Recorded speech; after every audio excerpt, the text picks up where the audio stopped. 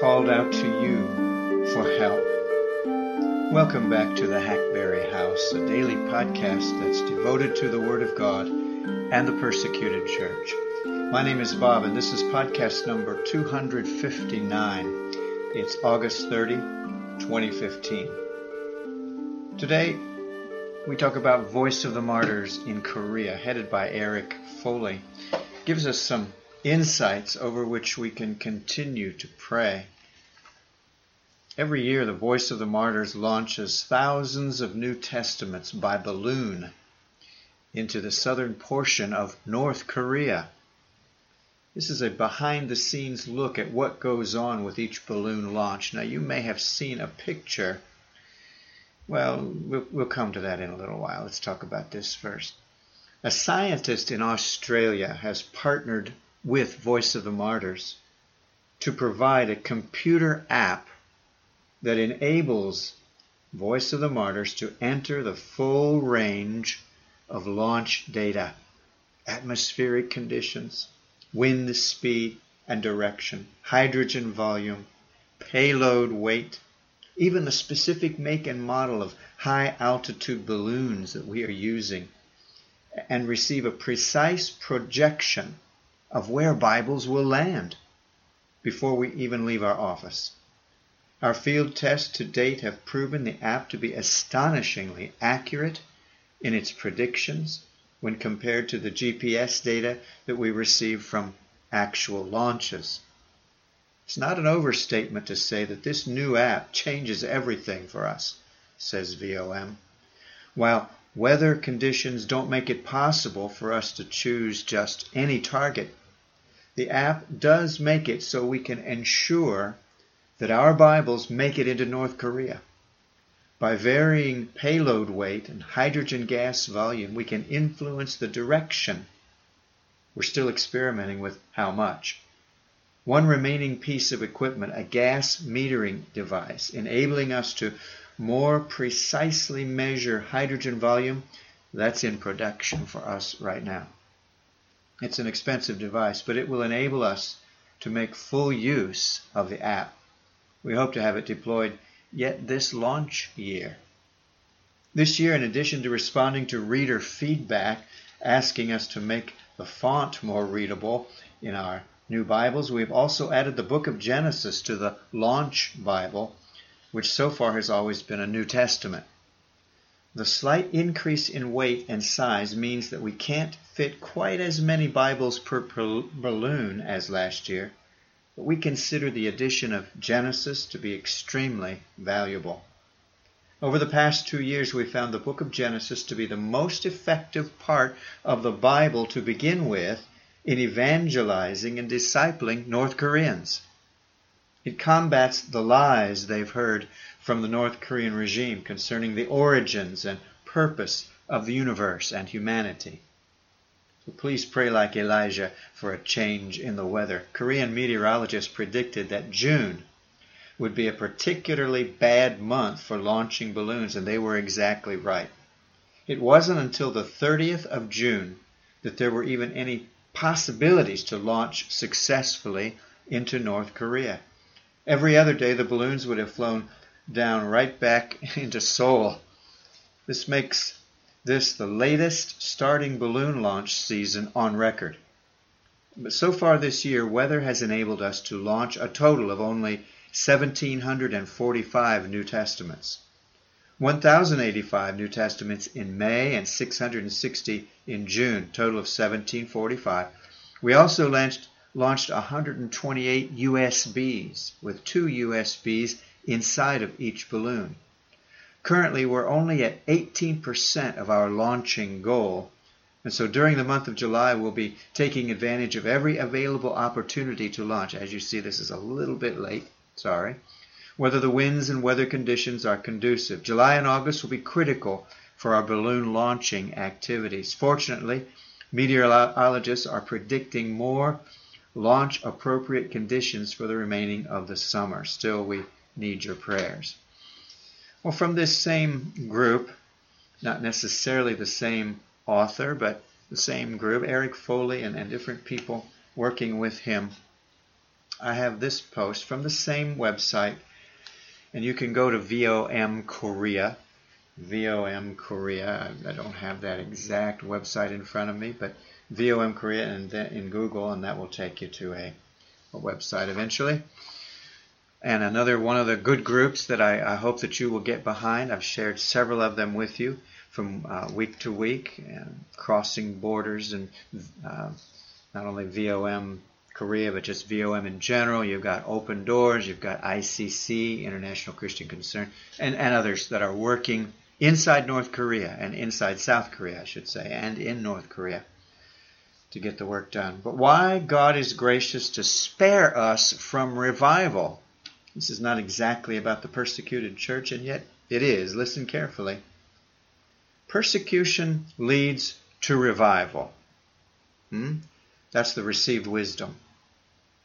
Government cracks down on the church. The church deepens its commitment and spiritual maturity. Church grows, and the government gnashes its teeth. Well, what if the reverse is actually true? What if revival actually leads to persecution, not the other way around? One cannot be around Korean Christians very long without sensing the overarching importance that the great Pyongyang revival of 1907, we've talked about it here before, has on their self-concept and on their longings for the future. I truly believe I am at no risk of exaggeration to say that every day, somewhere in Korea, whether in morning prayer or in a special evening prayer service or an all-night prayer rally, Korean Christians are praying that revival will return. On the face of it, revival would cure no small amount of anxieties and concerns on the part of church leaders in Korea. After a meteoric century of church growth, Korean Protestant church membership has been in steady decline since 1991, with no sign of abatement. No doubt the same could be said of the church in the rest of the world, particularly in the West. Recent events, both domestic and international, seem to have intensified longing in at least some evangelical quarters for a revival as a kind of only hope for the nation, the world, and the church. Of late, there's been an interesting coalescing of interest in revival with an awareness of Christian persecution. In 2013, Open Doors and Moody Radio partnered in a prayer event for persecuted Christians and spiritual revival in the United States. Moody Radio Network senior producer Joseph Carlson characterized the revival/persecution relationship like so as he described the purpose of the event. Quote, "We will take this opportunity to seek God for spiritual awakening in America as we learn from and uplift our brothers and sisters around the world who are suffering for their faith in Jesus Christ," end of quote. But earlier this month, Open Doors Youth's Geoff D, it doesn't give his last name, mused that we should consider the possibility that the causal arrow may point in the opposite direction. He said, in the past, we see some amazing examples of revival emerging where persecution took place. But in North Korea, 1907, China in the 1980s and onward, there are definite movements where God opened many people's eyes, but revival is by no means an automatic result of persecution.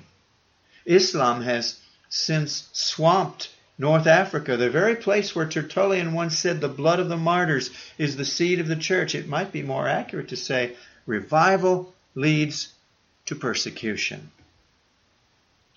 End of quote. Regrettably, Geoff D. offers the comment simply as an offhand remark in a quite well-done piece on a different subject, but the Great Pyongyang Revival itself provides ample evidence that his hypothesis is on track. It's more than a little telling that the great missionary William Blair's eyewitness account of the revival is titled The Korean Pentecost and the Sufferings Which Followed. As Bruce Hunt, Blair's co-missionary, notes in his introduction, Blair devotes only 9 pages of the book to the revival itself. The remaining 150 pages details all that proceeded and followed, with the entire second half of the book, part 2, entitled The Sufferings of the Korean Church. And at the opening of part 2, Blair writes, quote, Korea was annexed by Japan on August 22, 1910. Although the leaders of the Korean church sought consistently to keep the church free from political movements, and although the Holy Spirit cleansed and purified the church in the Great Revival of 1907, many Japanese, especially police and military leaders, never understood the spiritual character of Christianity.